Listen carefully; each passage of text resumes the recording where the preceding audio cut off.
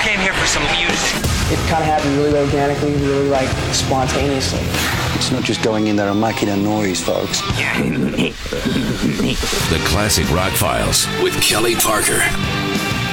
Well, the releases from Steve Perry were few and far between as he took a retirement and then came out of retirement, and he says there is more to come. He said the release of 2018's Traces was a promise fulfilled to his late girlfriend, Kelly Nash, but he says he hasn't finished. He says the whole return hasn't been easy, and certainly his exit from Journey wasn't either. He says, you've got to understand, a little bit of the backstory is, when I left the group, one of the main reasons I left was that I was totally toast, burned out. I needed to stop. He said, when I stopped, it was because I had to. I was not going to become a rock and roll casualty, so I stopped. Then he said, I'm totally fine if I never do anything again. But then he started to get the itch again. He said he built a studio, began to go through some of the ideas that he'd accumulated on various hard drives, and he had some ideas, and he started to put those together. He said, then all of a sudden, music started coming back to me. These days, he said he gets up early, powers up all the equipment in his home studio, begins to pull up tracks around 9 or 10 in the morning. He said, I start tweaking here and tweaking there and coming up with ideas, maybe rearranging, editing things in a different way. Then the next thing I know, it's 4:30 or 5 o'clock, and I got to stop because I've just become overly excited about the potential of what I'm trying to say. He says, I got to get it out while I can. Uncle Steve is not getting any younger. How about this? Now, he released this song back in September, but now Ace Frehley has released an animated video for his cover of the Beatles classic, I'm Down. It appears on Origins Volume 2, the sequel to his Origins Volume 1 2016 set of cover tracks. What a track listing on this one as well. More on that in just a second. This inclusion of I'm Down in Volume 2, fans might be surprised at that. But Ace says, look, everybody was telling me you got to do a Beatles song. He says the early Beatles inspired me more than on later records because they were more raw, more rock and roll. So I decided to tackle I'm Down. I thought it came out great. A couple of things here. First of all, Ace does the lead vocal, and he does a damn good job. In a recent interview, he talked about that vocal. I surprised myself. To be honest with you, I had to drop the tuning down to open D so I could sing it because, I'm no virtuoso lead vocalist. I don't even consider myself a lead singer. Pretty much I'm a guitar player first, producer, songwriter, I sing out of necessity, not because I really want to. I'd rather just play guitar. It's more fun.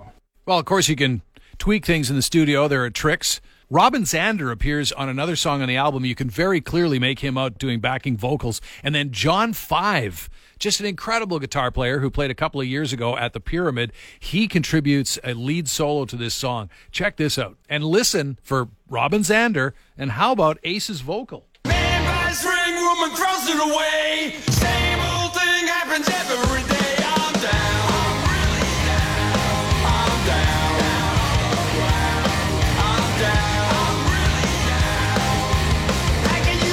When you know I'm down, when you know I'm down.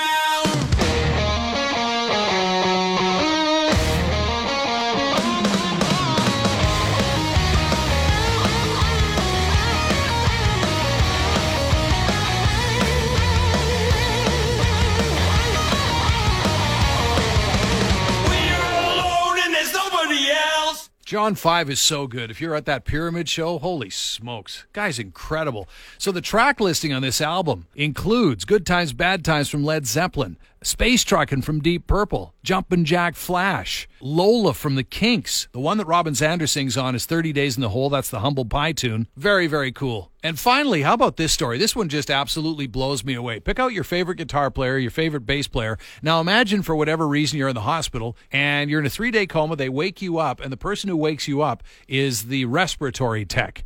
And it turns out to be your favorite bass player. Happened to this guy. Fan of the band Hammerlord, woke up from a 3-day coma, and his favorite bass player, or at least the bass player from one of his favorite bands, guy's name is Terry Taylor. He's going to assist him. He said, I woke up from a 3-day coma. Guy came in, woke me up, said, Mason, my name's Terry. I'm here to take out your breathing tube. I opened my eyes wider. My first words were, Terry Taylor from Hammerlord. He said, I remember him asking if I had any Hammerlord stuff, and I told him that I had the album Wolves at War's End. I got a package a few days later with a bunch of Hammerlord stuff. Rest of the band came in and visited me where I was staying. Now, this happened a few years ago, but can you imagine? So you're all bleary anyway. You're foggy as hell in your head from being in a coma for 3 days for whatever reason. And it's like, what? You're from like Geddy Lee? What? What a great story. That is the Classic Rock Files.